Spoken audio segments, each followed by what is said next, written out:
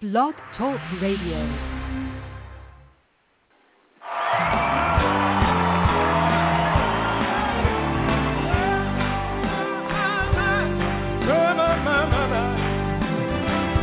Tell me, where do I go when there's no one else to turn to? Who do I talk to when no one else will listen? Who do I lean on when there's no foundation to stay? Where do you go? I go to the rock. Come on, the stable. I go to the rock. Oh, I go to the rock. Yeah, I go to the stone that the builders rejected. Right to the mountain and the mountain stands me. The earth all around me is sinking fast, but on Christ the solid rock. You and I saying, oh, when I need a shelter, oh, when I need a wake up, go to the rock. Where do I hide? Till the storm has all passed over. Where do I run to? When the winds of sorrow rest, is there some refuge in times of tribulation? But when my soul needs a consolation, when I go to the rock. I go to the rock of my salvation. I go to the stone the builders rejected. Run to the mountain. What am I to do? Stand by me. All around me sinking sand. Christ the solid rock I stand. So when I need a shelter and when I need a friend, I go to the rock. I go to the rock of my salvation. Run to the stone that the builder rejected. Run to the mountain and the mountain stand me. When all around me is sinking fast, Christ the solid rock I stand. When I need a shelter and when I need a friend, I go to the rock. When I need a shelter, when I need a friend, I go to the rock. When I need a shelter, when I need a friend, I go to the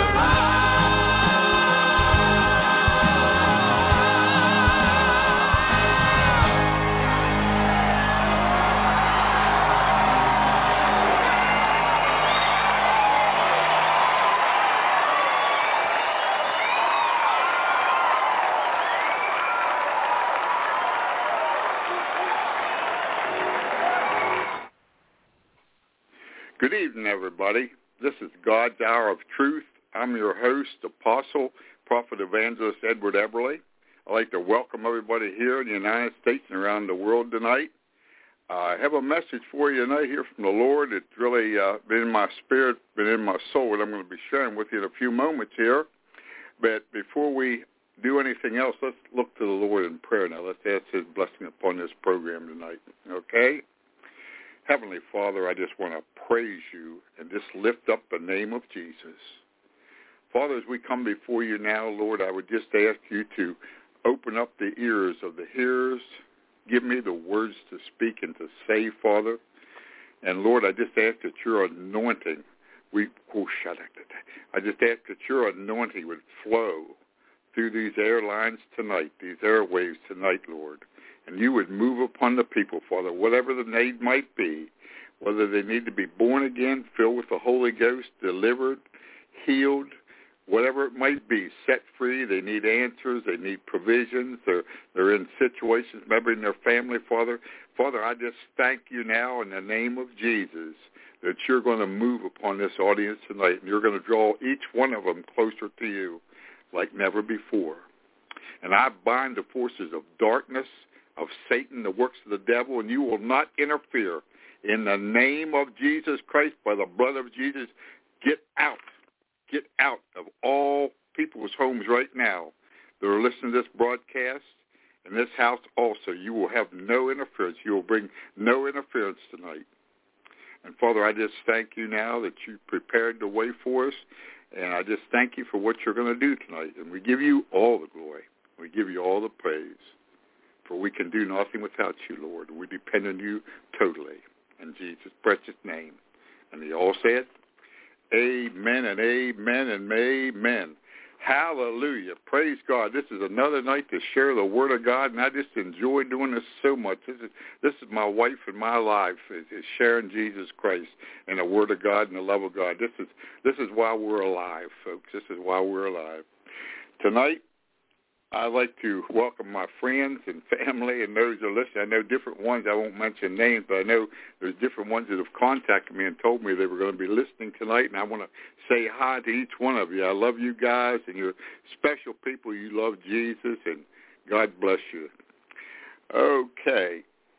Tonight, my program, in fact, the subject is who is building your house? And you'll say, what do you mean, who is building my house? Well, actually, it means who is building your life for now and for eternity. Who's in charge of it? Now, you know, some people will say, well, hey, that sounds like maybe it's for ministers or people in the fivefold ministry.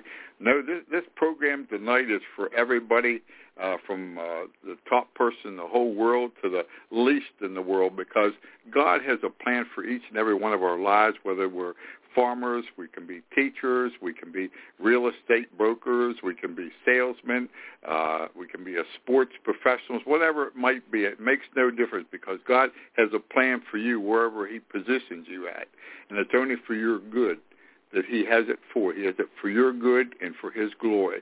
So this applies to everybody. So this is what he's actually saying to us tonight. He's saying, who is building your house? Now, when God builds our house for eternity as well as for here now. He doesn't just build it for eternity. He says in 2 Peter 1, verse 3 and 4, he's given us all things for good, for godliness on this earth, and also for what's ahead that pertain to life and godliness. And, of course, he gives the full dose. But now if you and I are managing our lives and we're running our lives in control of our lives, building our house, what happens is we're just doing it for here. Now, I was thinking about this tonight, and I had a couple questions. The Lord just gave me a couple questions to ask you. And I asked myself, too, because it goes for everybody. Any message that you ever hear me preach or teach, I have the finger pointed at me just like I have the finger pointed at you, because nobody's exempt. We're all accountable to God that we walk in these things. Amen? Now, what I wanted to ask you, now, who do you think can run your life the best? Who can control your life the best, you or God? Well, you'd say to me, that's a foolish question. Of course, God. Who's the smartest, you or God? Well, that's another foolish question. Of course, God is, and we know that is a foolish question. The creator of everything, and we ask a question like that. But then I would ask you, is God controlling your life? No. Well, why isn't he control? If he's smarter than you, why are you passing up the smartest being, God himself, to run your life, and you're trying to run it yourself, but you can't even run it anyhow? You're messing up with it. Why in the world aren't you letting him control your life? Right? Isn't that a good question? Duh. So that's foolish, isn't it? That sounds foolish.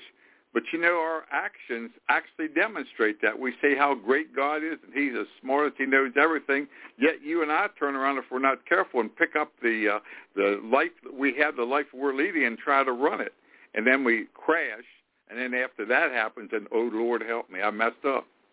Well, you see, that's foolish, isn't it? But that's how foolish we can be. And I think sometimes that's why Jesus called us sheep, because, you know, the sheep is one of the dumbest animals. Now, you're going to say, Brother Eberly called me dumb. No, I didn't call you dumb. But what it is, it looks pretty foolish on our part. And then he gives us a scripture in Mark 8:36-37, and I thought of it in this light here, just minutes before the broadcast. You know, the Bible says, about speaking about what's worth our souls, Mark 8:36-37. And anyhow, supposing you would be the most powerful being on this earth here, man or woman, whatever, whoever's listening, man, woman, or whatever, is in charge, and you would own it all the money, be the most famous, the most powerful, you would rule the world, right? Most money and everything, and say you'd live 120 years, okay? after you die, you go to hell, right? Now, that scripture, Mark 8:36-37, says, what profit a man if he gains the whole world and loses his own soul? For what is value for his soul? What's that valuable? Well, of course, nothing. What is 100 years or 120 years if we die and go to hell for eternity? Eternity never ends. What would that be? That would be foolishness, wouldn't it? So you see how ridiculous it is if we don't know the Lord Jesus Christ as our Savior and our Lord. First of all, for our eternity, which is the most important, that's the greatest part. And then for our life here, because, hey, I've found out over 51 years that I've known the Lord that, hey, I need him more and more every day. And I would shudder to think without the Lord today. My wife and I talk about that, and I tell you, I wouldn't want to be on the earth without the Lord today. I just wouldn't. But praise God that I'm on the earth, and I'm excited and happy and joyful and walking in the joy of the Lord because I have Jesus in my heart. That's what made the difference. Okay, let's see what the Bible says about this. This is my theme verse, so I want to get a couple of these things out just to show you how foolish and double-minded and how stupid we can be sometimes as human beings. Okay, Psalms 127:1, a Song of Degrees of Solomon. Except the Lord build the house, they labor in vain that build it. Except the Lord keep his city, the watchman waketh, but in vain. Okay, if God isn't building it, isn't it foolish? Noah was a good example. He built the ark, right? But he didn't really know how to build an ark, but God gave him the blueprint, didn't he? And, just like that intricate blueprint that Noah got from God, we don't know how to run our lives. I don't know how. I'm going to admit to you, I don't know how to run my life. I don't know how to do it. I don't know how to do it. And you know why? Because in Isaiah 55:8-9, it says, God's ways are not our ways, but they are above our ways. So how in the world can I live a life pleasing to God and say he's running my life when I'm at the stern trying to do it? I can't, because I don't know his ways. I've tried to do things already, and I've batted 100%. 100% wrong every time. Amen. Wrong every time, because God's ways and smarts and thoughts are so far above ours that, hey, I keep my big nose out of it. Because if I don't, what happens is it gets messed up, and I say, oh, Lord, I need your help, Lord. And you see, that's what happens. We get in trouble. That's why we get in trouble, because we don't follow the Lord as we should. If we were always led by the Spirit and obedience, you realize we wouldn't have most of the problems, or not problems, but challenges that we have now. Okay? So you see, we're lacking the Lord, aren't we? If we don't know the Lord Jesus Christ, and if he doesn't have our life now, what this message is really about is our life. In other words, who's building our house. And we want God to build our house. So we're going to look to the Lord building our house tonight.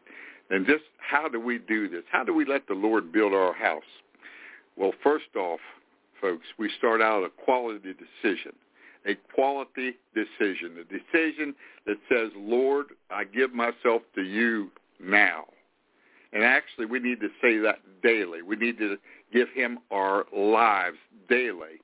When we do that, we are committed to him no matter what happens. We are committed to him. Now, when you make that decision, I mean equality, not just saying it out of your mouth and then like a New Year's resolution on the 31st, going into the new year, you make it at midnight and then 1 o'clock in the morning it's done broken. No. I'm talking about serious dedication. Now, on a serious dedication, I'm going to tell you what's involved by that. It takes self-control because, you can't make a dedication and walk in a dedication to God without the help of the Holy Spirit, can you? You can't do it in your own strength. I can't do it in my own strength. So we need self-control, don't we? Okay, did you know that in Galatians 5:23, one of our self-control instruments is temperance, which means self-control, Galatians 5:23. And the Bible says in 1 Corinthians 9:25 that those that are striving for the mastery must be temperate or have self-control in every area of their life.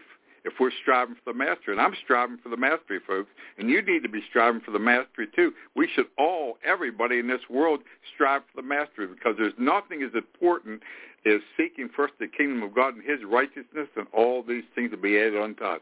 That is first place. I don't care what position we're in for the President of the United States, if we're over the richest thing, the richest man in the world, or whatever it might be, the greatest thing that we have and the greatest responsibility, the most important thing in our life above everything and everyone is putting God first, right?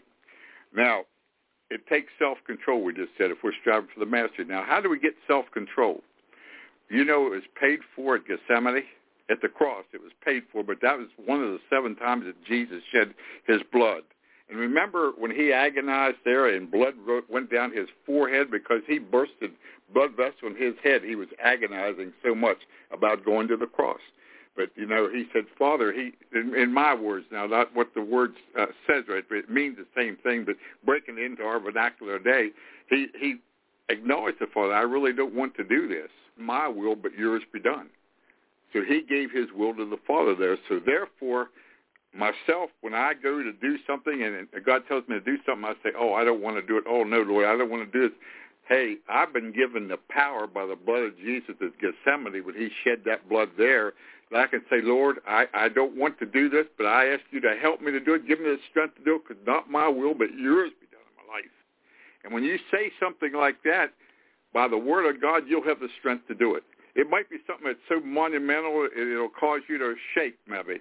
But when you say that to the Lord, nevertheless, like Jesus said, nevertheless, not my will, but your will be done in me, then that fruit is activated. That fruit in Galatians 5:23 is activated, which gives you the ability to do that, you see, that temperance, you see. We have the fruit of the Spirit within us, and it can be activated. And how we activate it is actually we say, Lord, help me to do this. I know I'm to be faithful. I know I'm to walk in love. I know I'm to be kind. I know these things. Help me do it, Lord, because we are to do it, but you have to put forth a step out a little bit like Peter walking the water. You have to step out of the boat and step into the water, and that fruit for God to activate it by the power of the Holy Ghost. That's how you get the anointing activated on what you do, you see. You got to be willing to do it. He needs your will. You need his ability, and he needs our wills, right? One thing that he does not force over you and I is our wills, isn't it? He does not force our wills. He can't do that. He's made himself helpless there because he wanted free will children, you see. But what happens is if we give him our will, he gives us his power. And I call that a pretty good exchange, folks. And I certainly need his power in my life, operating in my life and ministry, and I'm needing it more and more and more and more. And as time goes on, I see how much more I need it. Amen? Because the more we learn about God, the more we experience God, the more we see, hey, I need him for every breath I'm taking. And it boils down to that, folks. Okay? You made a decision now to follow the Lord. Now you know what to do. I just gave you a few instructions right there of self-control, because you cannot have God control until self-control begins in you, and that was the beginning of self-control, what I told you there, because that's what it is. God control comes on after you give him that self-control, not my will but yours, done. You're claiming that, and then the God control takes over, which is the Holy Ghost, and that's when the job gets done. That's when the power comes into the thing, you see. That's when the power comes in. So you get God control after you apply self-control against your self-centered will. Nevertheless, Lord, not my will, but yours be done in my life, whatever it might be, whatever he wants you to do. Okay? Now, they always say when you build, you count the cost, right? And I want to tell you something else. I'm going to speak some things that say, oh, my heavens, you're not talking about a pie in the sky or a lot of great things. You're telling us some things here. No, I'm telling you like it is, just what the Word of God says, because I'm a minister that ministers the Word without fear, and I minister it the way it is, and I don't move for anything or anybody. And I move for the power of God, and I move for God, because I know if I don't do that, I have no right to preach or teach. If I can't stand with him in all things, then I'm going to get out of the pulpit to teach and to hang it up, because I must follow him all the way what he's telling me to do. Otherwise, I just can't do it. And that's the way I feel about the ministry and the Word of God. Now, counting the cost. Okay, it says here in the Scripture, I'm going to look at Luke 14:28. And write these Scriptures down, folks, because these words are so important for us. For which of you, intending to build a tower, setteth sitteth not down first and counteth the cost, whether he has sufficient to finish it. Okay, that's true. If you're going to build a home, do I have enough money to pay for this home? How do I pay for it? I need to count the cost. Well, I'm going to show you a couple costs that we pay. This isn't everything right here, but a couple of things that just entered in my mind and thought and heart about this thing. And this isn't a thing that you like to claim, but these things happen, and they have to happen because they happen to Jesus. They happen to everybody. 2 Timothy 3:12, it says, those that will live godly in Christ Jesus shall suffer persecution. So if you want to live like Jesus and be like Jesus and demonstrate and do what Jesus did, what we're supposed to do, he's our example, you're going to be persecuted. They're going to talk about you, laugh at you, double-cross you behind your back, and you're going to have some hard times, folks. And you know what kind of troubles me sometimes? I'll hear Christians saying, oh, this happened, that happened. Somebody said this, they did that. Folks, that's like being a ditch digger and going out in the job being a ditch digger and say, hey, I got dirty. Well, what do you think was going to happen if you go out digging ditches? You're going to get dirty, right? Well, hey, folks, if you live godly in Christ Jesus, you will suffer persecution. Not maybe, but you will. I promise you that. Jesus said, if they love me, they will love you. If they hate me, they will hate you. It's not you, it's the spirits you're of, you see. It's the forces of darkness. It's satanic forces on these people cause them to hate you or come against you. It's not them as a person. You're not fighting flesh and blood. You're fighting satanic forces in heavenly high places, you see. High places, darkness, spiritual darkness is what it is. That's why if they love me, they love you, because that's the spirit of love. That's the spirit of God. But if they are the other way, then that's satanic, you see. It's that simple. Now, there's another scripture in Psalms 34:19. It says, many are the afflictions of the righteous, but the Lord delivers them out of them all. There's afflictions that come our way. We're attacked. We're hurt in different areas. Things come against us sometimes. It almost appears like setbacks and a lot of things that we're up against. But take comfort. He said, many are the afflictions of the righteous, but he said, I will deliver you out of them all. You are delivered out of them all, so they cannot stop you. You are delivered out of every affliction that comes your way in the name of Jesus Christ. In the name of Jesus Christ, every affliction you are delivered from by the word of God. Okay? There's another scripture in John 16:33. In this world you're going to have tribulation. Jesus spoke this. But he said, I have overcome the world. In this world you'll have tribulation, but cheer up, be of good cheer. I have overcome the world. So in other words, he says, folks, when tribulation and tough times come your way, don't hang your head down. Don't cry. Don't be blue and boo-hoo and I think I'll quit. But he said, be of good cheer. I've overcome the world, and because I overcame it, you overcome it. Because what I did, you can do. He said in John 14:12, the things I do, so shall you do, even greater things, for I go to the Father, my Father, you see. So you see, if we simply believe that and act upon that and keep that in our heart, we're not going to have this mollygrub time and boo-hoo-hoo and pray for me, pray for me. We're not going to have that. Hey, we need to grow up. We need to grow up, and that's what God is speaking to all of us about now. He wants us all to grow up a little more because he has a remnant that's going to go out there, and they are going to tear this world up for Jesus. And souls are going to be saved, and things are going to be happening. People raised from the dead, healed, set free. We've seen two raised from the dead here a few weeks ago. My grandson was one of them, and it was a little baby that was raised from the dead that God raised from the dead. Now, he's showing his love and power. Only God can do these things. Only God can do these things. And he wants to show himself to us. He wants to say, folks, I'm alive and I love you. Okay. Here's something else I want to show you now, these costs. And there's other costs. I want to tell you something. You know, just like it speaks in Romans, he said the things that we suffer now are not compared to the glory that lies ahead. And that's not just speaking of going to heaven someday. That's speaking of the glories that will come our way even on this earth, because I've experienced many glories and things of times. And I know many of you can speak of that, but we haven't seen nothing yet to what lies ahead, because it's going to keep getting better and better, folks. Better and better and better. So on the downside of that, it comes, but the good side of that comes far better. It's sort of like a woman giving birth. Now, I can't speak from experience there, but when a woman gives birth, I know there's a lot of pain. I've been around them. But what happens after that pain, that's soon forgotten when that baby comes out, because they are just so happy and joyful. Everything is just joy then, so they soon forget about that. And that's the way with the things we suffer here. No matter what they are, they're nothing to the glory that lies ahead for us. So keep that in mind, you see.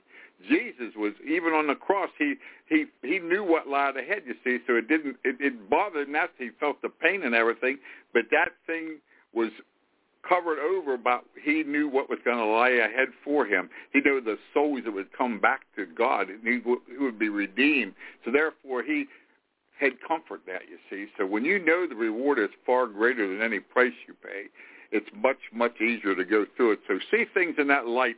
If you obey, and as you obey God, see him, it's going to be better and better for you, because what you do for the Lord is not forgotten. He's taking care of it. You know, you might think he forgets things, and maybe no one pays attention to you. Maybe you don't get much encouragement, or people say much good about you. Maybe they don't think you're much account. Maybe they don't think you're much of a Christian. But I'll tell you what you do in the Lord sees that, and he will reward you. Man doesn't reward you. God rewards you. He uses man as a vessel, but God rewards you. And he doesn't always even use man. He does many other things. So always remember, you're not doing anything useless unto God, or things that God will forget about or won't reward you for. I just threw that in there. Lord, somebody needed to hear that tonight. Okay? Now, the next thing, after we count our cost, it says here, you know, that our steps are ordered of the Lord. The Word of God says our steps are ordered of the Lord, right? Okay? Psalms 37:23 says, the steps of a good man are ordered of the Lord, and he delights in his way. Now, here's where a lot of people miss this. I'm going to show you something here you probably never thought about. Okay? Everybody has heard the steps of a good man are ordered of the Lord, right? Now, let's look at Proverbs 3:6. In all thy ways acknowledge him, and he shall direct thy paths, right? Okay? My steps, I'll use me as an example. I always don't like to point other people. I always like to use myself. That way you don't get in any trouble with anybody. Okay? My steps are ordered of God. But, B-U-T, there's a condition to that. In all thy ways acknowledge him, and he shall direct thy steps. If I'm not acknowledging God, looking to him and saying, Lord, should I do this? Should I do that? And there's times you have to ask him for direction and things like that. And if I'm not taking him in the conference of what I'm doing and ask him to help me and strengthen me and thanking him and praising him and just communicating with him, acknowledging him, and he's there, can I expect him to lead my steps? I don't think so. I'll tell you why I don't think so. Because many times when people don't do that, they're the kind of people that say, well, I think I'm going to do this. So, Lord, I'm trusting you to bless this now. They never ask him if they were to do it in the first place. But when they do it, oh, Lord, by the way, I ask your blessing upon what I'm doing here, whatever they're doing. Maybe they took another job. Maybe they're in ministry, pastor, took a church and didn't really ask God about it, or whatever it might be. But they say, now bless it. Come on, Holy Ghost, I'm going over here, and I need you to bless this. Sometimes we have to recognize this who is running this show. And it's not you and it's not me, it's God, you see. Now, we have to give him that honor, that respect. Riches, honor, and life. According to Proverbs 22:4, he says, the fear of the Lord brings riches, humility and fear of the Lord brings riches, honor, and life. Humility and the fear and the respect and honor of God brings riches, honor, and life. And, of course, one that really received that, was Solomon. Solomon had that riches. He had the wisdom and life, long life. He was blessed with that, but that's what is rewarded from that. So we must recognize that we must honor the Lord, and we must acknowledge him in all our ways, because he wants taken into things, folks. He wants to communicate with you and me. We need to communicate with God. We need to have an intimate relationship with him. He says in Psalms 91:1 that he that dwelleth in the secret place, the Most High, will abide under the shadow of the Almighty. Well, if we want to be under that shadow, we must be in that secret place of the Most High. We must abide there, not visit there. If you notice the words abide, that means live. don't just visit when we need something, but we live there. That's our residence. We're there with God, you see. We're under his shadow, his protection. And, you know, when we're walking and living like that, what happens is a lot of the prayers go away with us because we aren't praying so much about ourselves, you know. Most prayers, unfortunately, by most people are about themselves. You ever notice that? Pray for me for this. Pray for me for that. Most prayers are prayer requests, pray for me. How many prayer requests you hear, pray God, anoint me, I'm going to be going to do this thing, I'm going to be going to minister somewhere, I'm taking this new job, I need your help when I do this new job, but I don't know how to do it, and I'll do the right thing. Of course, that's personal prayer, but a lot of times asking for us to be used of God and to see souls saved, people healed, you're going to minister somewhere, Lord, use me there, help me to preach the word, help me to minister, to see souls saved and people delivered, that we really are praying about that. A lot of times it's what we have need of. So we need to be praying more, what can I do here? Help me that I can be a better witness, that I can serve you in a greater way, not my name is Jimmy, what you got to give me, you see. So we need to have this type of an attitude of service. It's like John Kennedy said way back in the early 60s, ask not what your country can do for you, but what you can do for your country. Ask not God what he can do for you, but what you can do for him. And I think he likes to hear that because that's an unselfish prayer. And you're availing yourself to serve him, you see. Okay, so our steps are ordered when we're intimate with him. Because a lot of times you're not going to hear his voice if you're not intimate with him. Because a lot of people, you probably heard him say already, well, hey, I never hear God's voice. I wish he'd speak to me. He speaks to everybody, you know that? But the problem is people are so crowded up with other things in their mind and their head that they don't hear his voice. His voice is wee, small voice, and sometimes they're so crowded and so involved and so caught up in other things and priorities in their life that they're saying, well, Lord, hey, I'm busy here. I got my job. I got this job. I'm too busy for that. Actually, they're saying that even though they're not saying it out of their mouth. We say a lot of things out of our actions that we would never admit with our mouth, like when I first started the message tonight here saying we were smarter than God. Well, we'd never say it. We know better than that, but yet we don't follow him. As far as he's concerned, we're acting like we're smarter than he is when he has a better way for us, and we say, we're going to do it our own way, you see. That's the things in our actions, you see. James 1:22 says, be not only hearers of the word, but doers, or otherwise you deceive yourself. And aren't we kind of deceiving ourselves when we say, God, you're the smartest, you know it all, but I hear that, but I'm not going to do it. I'm not going to apply it. I'm not going to let you do it. We deceive ourselves, it says in James 1:22. But doers, though, we have to be doers, you see. Okay, thing. You know, in John 4:24 it says, God is a spirit, and they that worship him must worship him in spirit and in truth. You know, the word of God is truth, and worship in spirit and in truth is what he requires. And you know what that really means, that verse? Well, God is a spirit, that's true. And that means in your spirit and my spirit, we all have a spirit. That spirit will live forever. The destination, there's two destinations, either heaven or hell. So in my spirit, the spirit that's going to heaven, I must worship God in truth. And what is truth? It's his word. So therefore, I worship him according to his word of truth.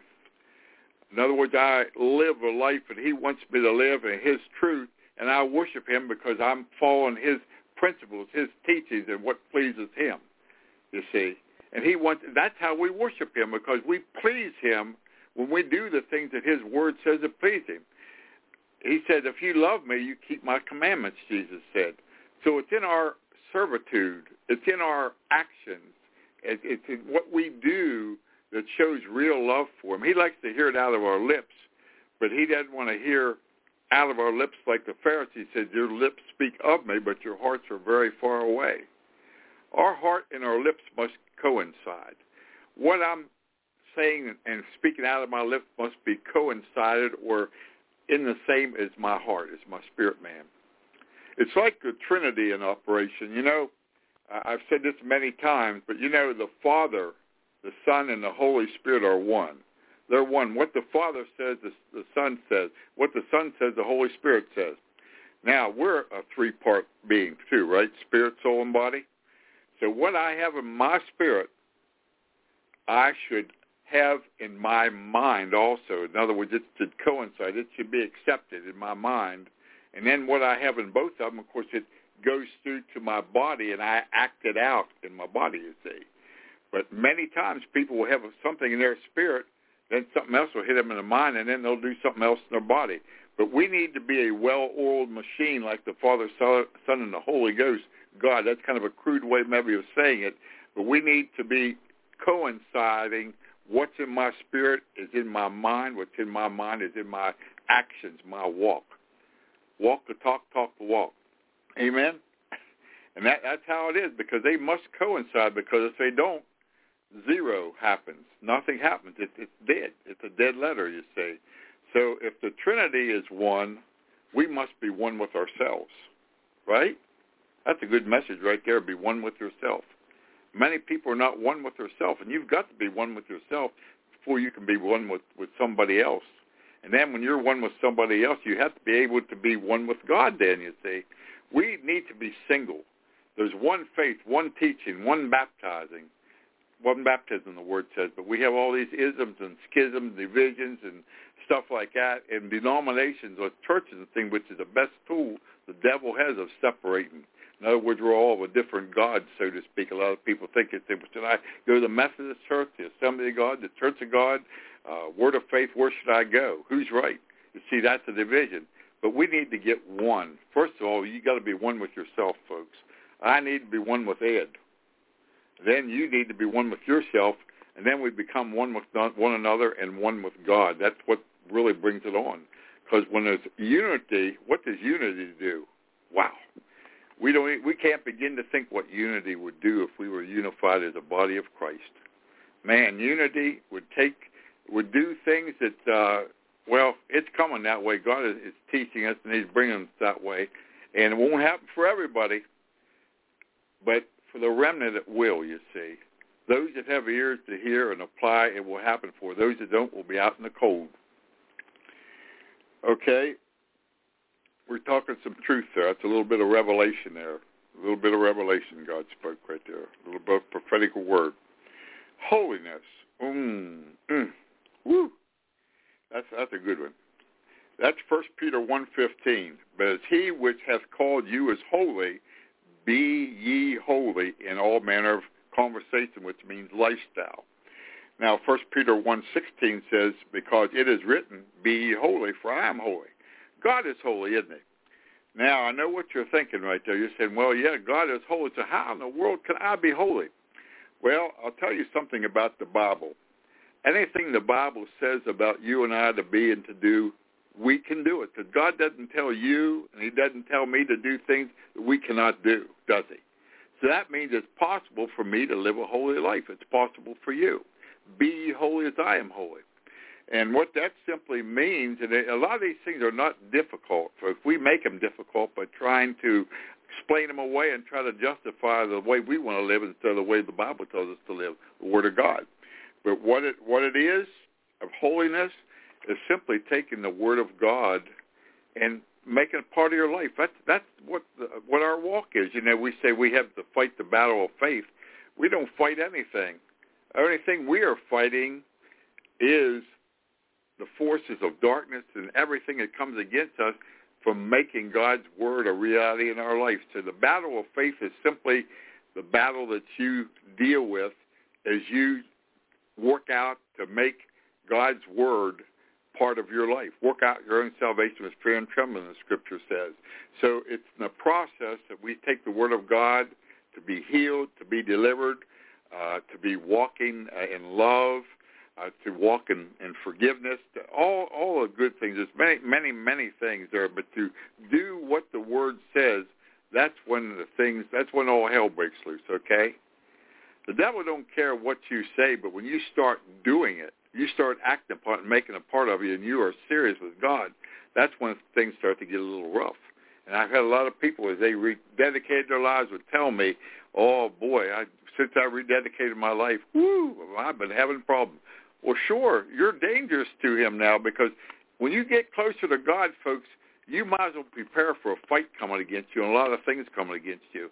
I had an attack here tonight before I go on the air. I had an attack at just minutes before I had to deal with, and God took care of it. I mean, hey, that's part of it, you see. And you learn as you grow in these things. You know, where I'm at today, spirits, and what I'm doing spirits today, I thought I could do 20 years ago. You know what would have happened if I would have got into it 20 years ago? I would have fell flat on my face and probably wouldn't even be in any kind of ministry now because I couldn't have did it. God knows when you are ready for things, folks. He knows when you're prepared, because you can't just be a mighty man or a mighty woman of God without knowing how to fight the fight of faith, of standing on the Word and dealing with the force that come against you and putting the old man down inside of you. You know, that's the big thing, wrecking yourself dead. These are the things that you have to deal with. But if you're having problems, you don't want to do that, you can never go anywhere in God, because you have to reckon yourself dead, or otherwise you won't make it. Because when your emotions start to rule your life, and so many Christians are that way, by their emotions they live, and when they feel something, they act the way they feel. When they think something or something appears to them, they jump at it. They're emotional creatures. We're all emotional creatures, but the trick of it is, and the truth of it is, that we don't obey our emotions. We obey the Word of God. You put down the emotions, because if you don't put your emotions down, your emotions will destroy you. They'll destroy you. You don't have a chance, because you cannot walk and live in emotions in the Christian walk. Emotions have no place in that. It's only the Word of God. We feel things. Sure we do. We have hurts. We feel things. I'm not saying you don't have that, but you're going to leave them take your life over you. So you're going to act according to what your emotions or your circumstances are dictating to you. You cannot act by what your circumstances or your emotions are telling you, your feelings, or what people are saying to you.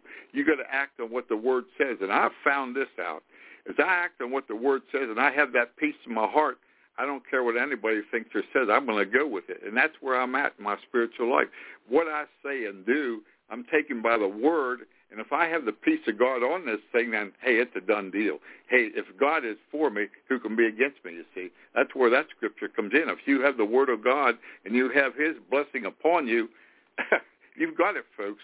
Nothing else and nobody else counts. Amen. All I can say to people that have that in what you're doing, keep moving, keep going, because you're in the right pathway until God directs you another way. Just keep on keeping on, folks. There's a lot of words coming out here tonight for people, and it has nothing completely to do with what I'm saying here, but he has some good words. And I pray there be some words of knowledge come out of here, some prophetical words in these things, because I know some of you need some answers here. Okay, holiness, we discussed that. There isn't anything worse than seeing gifted people that are not really walking the walk as they should be.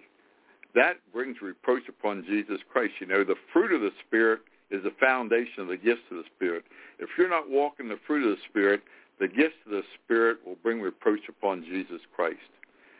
A lot of people are thinking about the giftings and being out there, wow, I do this, I did that, I had this, I had that. But when it comes to walking in love, when it comes to acting in ways of kindness and goodness and things like this, and patience, and really denying themselves, they're weak in that area. And that's bad. To me, when I see a person like that, and I've seen a few in my life, when I see a man or woman like that, it's like seeing a man, we'll say a man in a $2,000 tuxedo with a pair of muddy work boots on. It completely destroys it. And it does, We're known by our fruits, not our gifts. The scripture, doesn't the Word say that? You're known by your fruit. It doesn't say not your gift, but I add that to it because a lot of people are known by their gifts because they're great preachers, they're very gifted, they're very anointed, they're everything, and they're known because they're very charismatic. But I've seen some of the most charismatic people. I've seen witches like this before, so don't base your anything on charisma. Base it on the fruits and the witness of the Holy Spirit. That way you won't be deceived, because the Holy Spirit will let you know what's what. If you're close to the Holy Spirit and sensitive, you'll know when things are wrong. You'll know. God has directed my wife and I so many times and things like that, things that we had, things that people told us that we messed up in earlier times before we knew very much, but we've learned a few things over the years here, and we know a few things, and that's what's helped us thus far, and we got a lot to learn, believe you me. I don't feel like I know very much, to be honest with you. I shared with my brother on the program the other day there. I don't feel that way about it. I honestly don't, because the more you learn about things, the more you see you're not involved. It's only a higher power, and that's the Lord Jesus Christ and the power of God. You know, it's all him and not you anyhow. Okay, we did the holiness now. I'm just kind of going down a few things here, and I'll name what they are. I didn't really go into them a lot. I mostly want to get on the detail of them so you would understand what it is. But the next one is a big one, and people don't think about this very much, very rarely. Motives. Why are you doing what you're doing? To elevate yourself? You have to do it. You're forced into doing it. To impress people? For your personal gain? Or what is it? Why do you do what you do? Well, when it comes to things that we do, if we really are doing them the right way, if we're going to be rewarded at the judgment seat of Christ, we're doing it because we love God and mankind. Love your neighbors, yourself, and God above all. Isn't that what the two greatest commandments are? Everything else is within that. And that's why we do it. But anything that we do, if we aren't doing it because of that and unto Jesus for his glory, you know, at the judgment seat of Christ, it'll be very embarrassing. That's why you and I better have that straight, because you could have done many mighty things. You might be a minister listening here that won million souls to Christ, millions, and done great works. But you know, if you did it to make yourself look good and be some special somebody, you'll go in there with something big, and you'll come out with something the size of maybe a pencil. And wouldn't that be embarrassing? I sure don't want to be in front of all the brothers and sisters that day and come out with nothing because I didn't do it unto the Lord. So you and I really have to be careful with our motives, because we can get off target, folks. I mean, this is why we got to keep our eye on this, and this is why you all need to listen to this message some more. And I'm listening to it. And we all need to listen to it, because these are the things that get out of check. Well, the truth might get out of check, or the motives might get out, or holiness. There's different areas here that we have to keep intact by the Holy Spirit, and that takes a close walk with God. And the Holy Spirit will let you know these things. But there again, you have to have that intimacy, or otherwise you'll be walking in the dark, doing the wrong thing and displeasing God, you see. Okay, now Proverbs 16:2, along with that right there for the motive, says that all the ways of a man are clean in his own eyes. Isn't that the truth? Don't we think all our ways are clean? We're okay. I'm a good guy. There's nothing wrong with me. I do the right thing. I love the Lord, and I help people. I do this. I do that. But it says the Lord weighs the spirits. He weighs with a double-edged sword exactly what did he mean by that. Where are we? What was it about? The heart reason. See, that's why we can't judge a person, because you and I don't know that. We don't weigh the spirit. The only way I know your heart is because the Holy Spirit would show it to me. But you do not know the heart. That's why you don't judge. We know people by their fruits, what we hear and see in them. But that's the difference between judgment and knowing by the fruit. See, a lot of people say, don't judge me. And we weren't judging. We're just saying what we're seeing by the fruit, that this is wrong, but we're not judging them. But when people say to you, they say, well, I did this or I did that, and you would think, well, hey, they didn't mean that in their heart. They did this because they want a personal gain. They want it because of that. That's a bad thing to say, because you don't know that for sure, you see. You know if you see it with your eyes, basically, but you don't know their heart's motive behind it. So we need to leave the judging to God and keep our noses out of that, because we can get ourselves in trouble with that, because touch not God's anointed. And I know I've made mistakes doing that myself, and I know you all have done the same thing. And God forgive me for doing those things. I've made these mistakes. We've all made all these mistakes. There isn't a man alive that never did. Everyone I'm saying here, everything I said tonight, somebody has done. There's only one that was perfect, and that's Jesus Christ. We must recognize that. So when it comes to what we see, like I say, your fruits, you have to know them by the fruits, because if you wouldn't know people by their fruits, they could take you across all the time. It could be a confidence man that you would see, and he'd be taking advantage of people with their money. And if you wouldn't pick up on that or wouldn't know it or pay attention to it, he'd keep taking advantage of you, you see. So that's what you call wisdom, and knowing and discerning things, you see, and protecting yourself, because that's how discernment protects you, understanding these things, you see. And that's why God shows them to us. But people, a lot of times when they reply, judging, you're judging me, they know they're wrong in what they're doing, but they want to make it look like, hey, you're wrong in saying this to me. But yet you're not wrong because you're speaking fruit sometimes, trying to help them, but they don't really understand what judging is. And a lot of people are in that boat. But anyhow, I just wanted to kind of say that. That's another thing that's coming out here. A lot of things are coming out tonight that has no intention, but the Lord doesn't. I don't do these programs. God does them. It's not me. Okay, attitude. You know, attitude says it all, because you can be a very gifted person in a sport, you can be a fighter, you can be anything, and you could be facing an opponent less than you, but if you have the wrong attitude, you can be defeated by that opponent. I have seen motivational speakers, I've sat under them before, and the first thing they do isn't telling you about that company and what to do and what to learn, because you have things to learn about the company if you go with the company. They said the first thing we're interested in a corporation, you go as a corporate leader or something, is the attitude that you have. What are your attitudes? What are your principles? What are you standing by, you see? And if you're a man or a woman without the proper attitude or what your principles are, they say, hey, we can teach you the mechanics of the business, but we can't change your attitude. That's something only you can do. So you have to have the right attitude, and the attitude would be an attitude, a spiritual attitude, and it would begin being positive, overcoming, and say to yourself and believe this in your heart, and you have to believe this firm in your heart, I can only be defeated if I quit, or if I stop believing that God will accomplish it through me. In other words, I can do all things through Christ that strengthens me. You have to say that to you. You have to believe that. You have to be strong in that, fully persuaded in that, and believe it in your heart and speak it boldly. When you speak those things boldly, you believe those in your heart, you're not going to quit. You're not going to be a quitter. You're not going to quit. You're going to keep going forth. I've learned that through experience in my own life, because I've quit things in my life before and did things wrong and messed up along the line. All these things I've done. But I've recognized whenever I come to the place that I say this thing and I believe this thing and I follow the Lord and I'm obedient unto Him, then I keep going and I do accomplish it, because He helped me there, you see. Because it's the devil that wants you to quit. The devil wants you to quit, you see. And you know what the scripture says in Proverbs 23:7?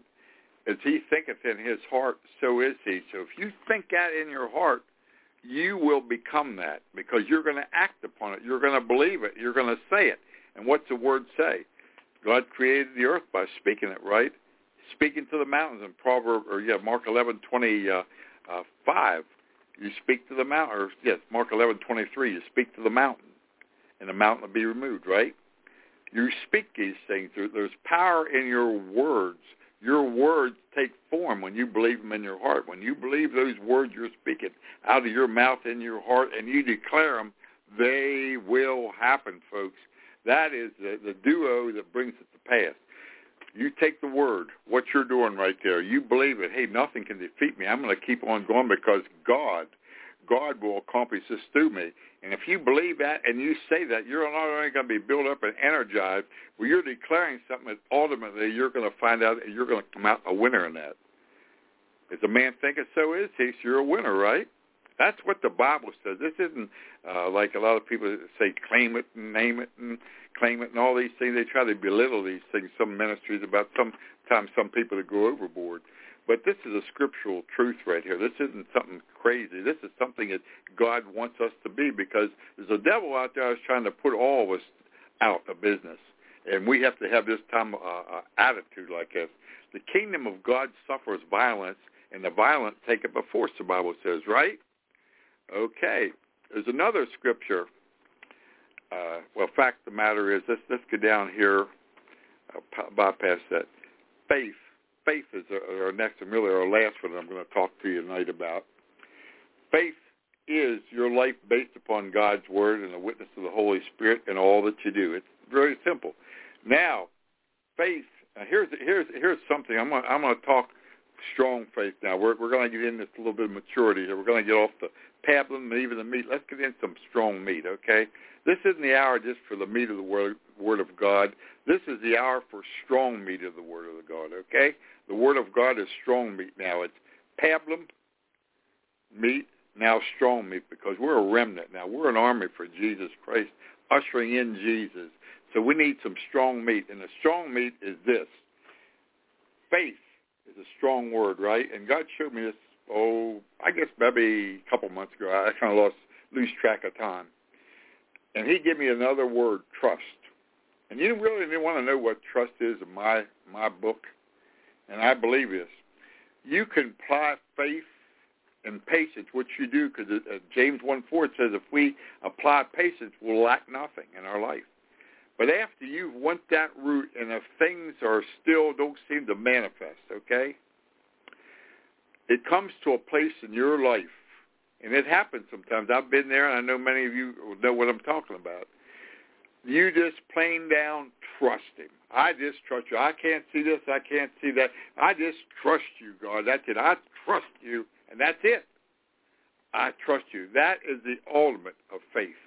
The ultimate, when you trust, and it's not blind trust, it's open eyes trusting, because you're saying, no matter what, I'm not throwing in the towel. I'm trusting you for this, God. I trust you.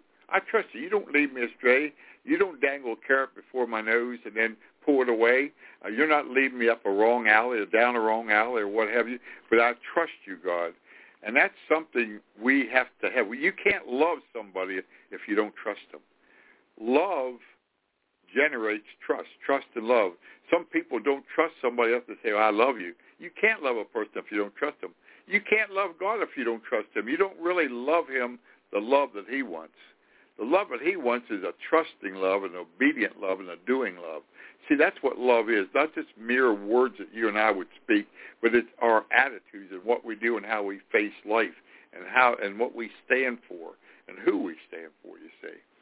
So tonight,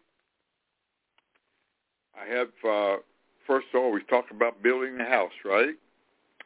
Okay, the house is our life. And there's nothing more important than building our house, which is our life. And God said he will build it for us, according to his word, Jeremiah 29:11. He has a plan for our life. So he said, I want to build your life. I got a plan for you, daughter. I got a plan for you, son. I want to build your life. But he said, I can't do it unless you let me do it. Okay? We're letting him do it, folks. We're making a quality decision tonight here. I am letting you take over my life, control my life, and not my will done, but your will done, Lord. I give it to you all tonight. I'm not playing games anymore. I'm serious. I want to really live for you. I do not want to play games. I want to serve you because I want to be used mightily of you like never before. I claim all my needs met that you have for me personally, and Lord, I just give them all to you to live for you for what you have and where you want it done, Lord. I'm yours. I'm putty in your hands for whatever you want, Lord. And then you've counted the cost because you know that, hey, no matter what you experience in this life, it's nothing to be compared to according to the glory that's lying ahead for us. What lies ahead for you and I with that type of an attitude and commitment, it's uncomparable. I can't even imagine the glory that lies ahead. Neither can you. Even the hard times we've seen some hard times. Some people have seen a lot more hard times. But I'm going to say this, no matter how hard times they've seen, even what Jesus saw, he considered the glory that lied ahead far above the cross. And who suffered more than Jesus at the cross?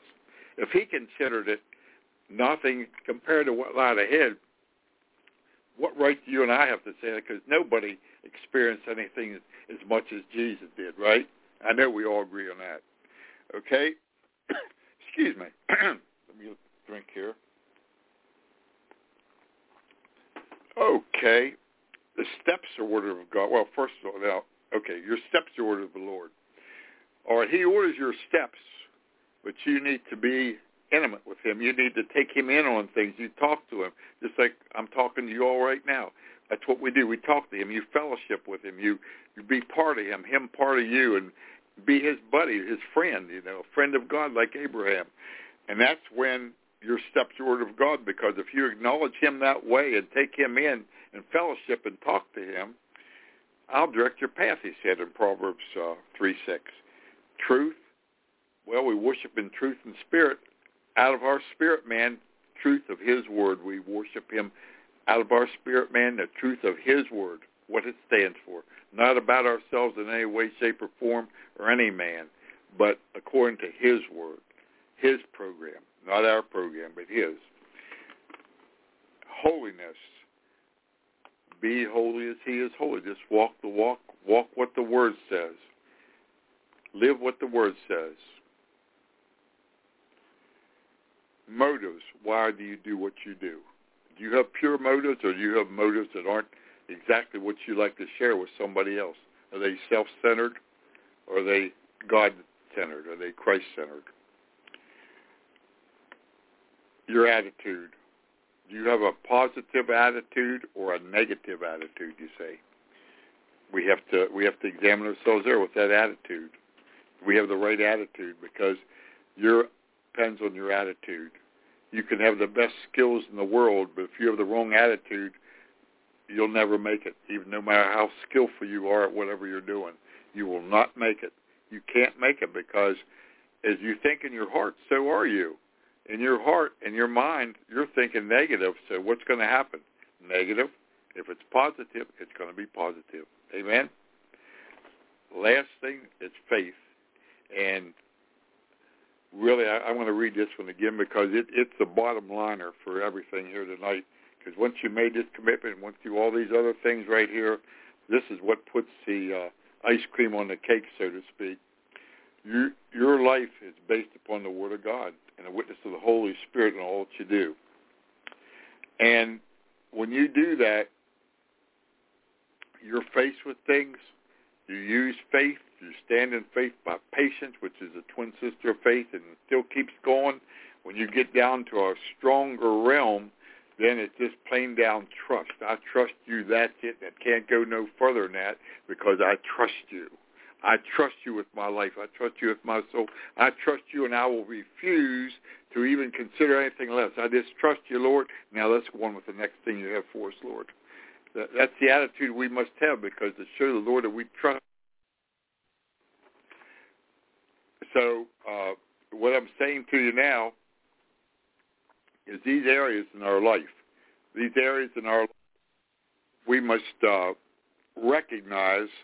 must recognize, and we must apply these to our lives. And if we do this, what's going to happen? Our lives will change. But this is what God wants. Tonight is a night that God just wants to draw people to him in this realm that I'm talking about tonight, what I've talked about. This is what he wants. He wants dedication. So right now I'm going to pray a prayer over you guys, each one here. I'm going to pray and leave the Holy Spirit just move upon your heart. I'm just going to pray. And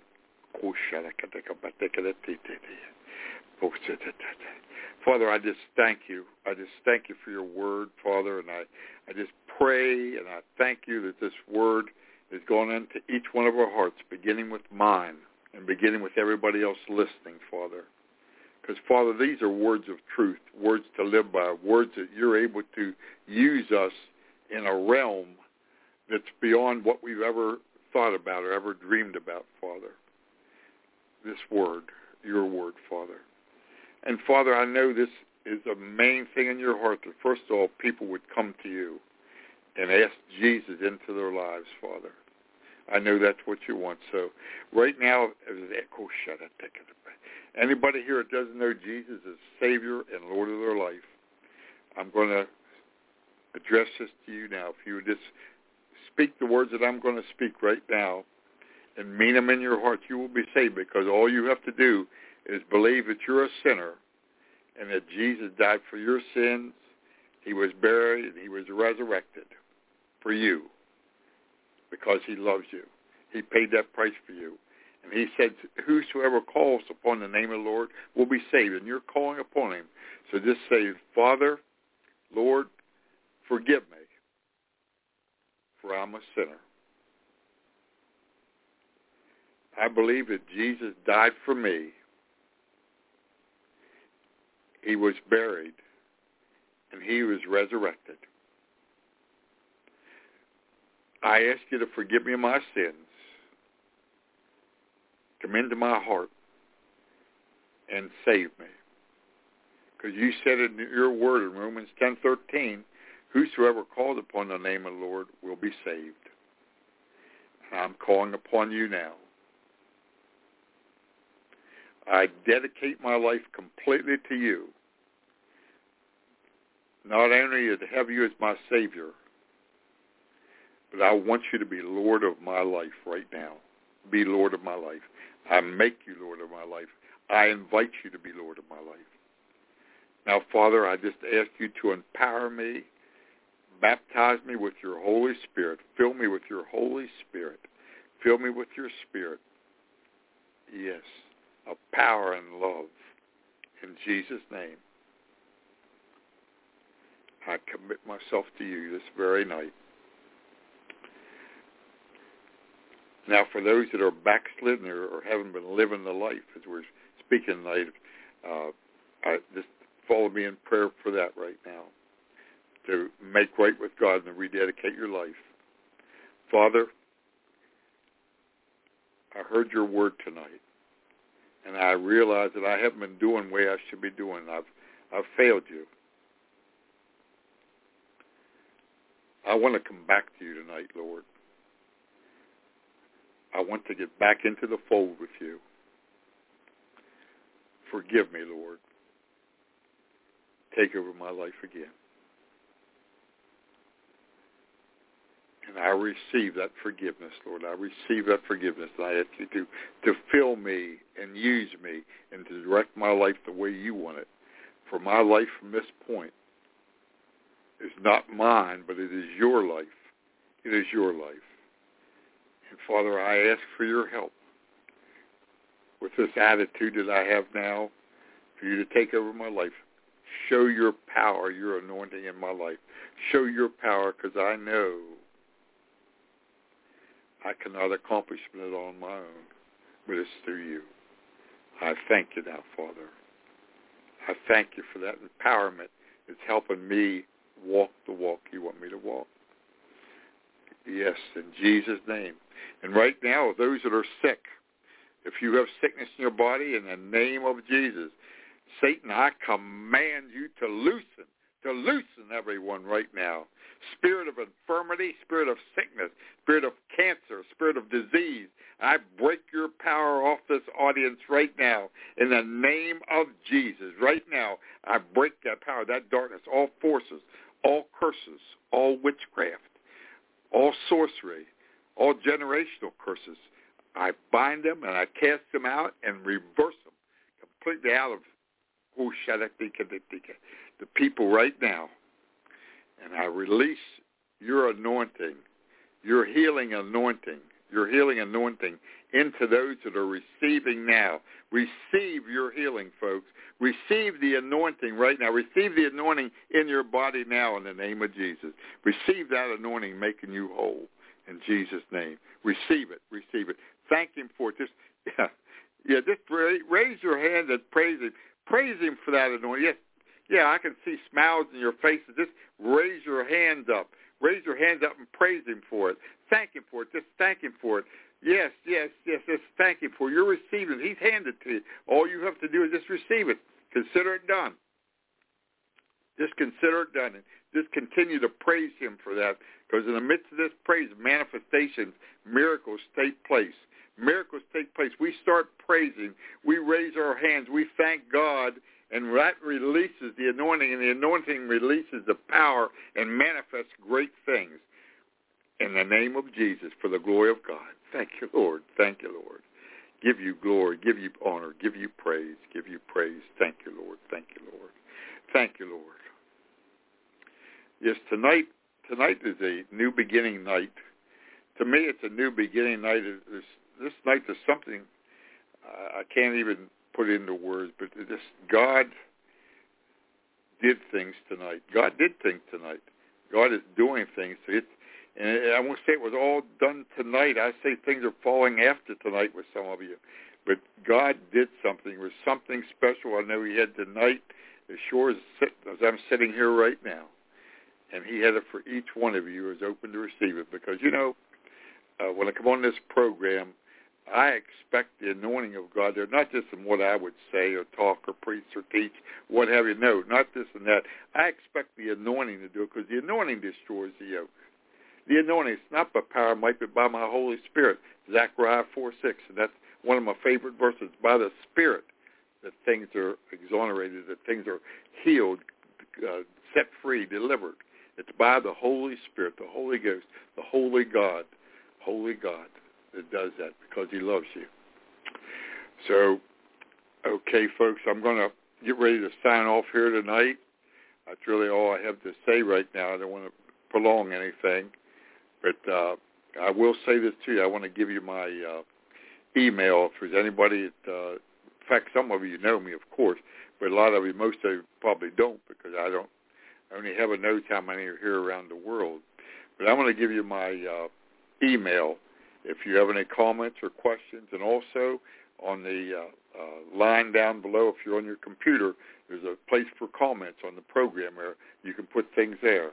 But my email is extended, EXTENDED, hands, HANDS, of Jesus, at yahoo.com.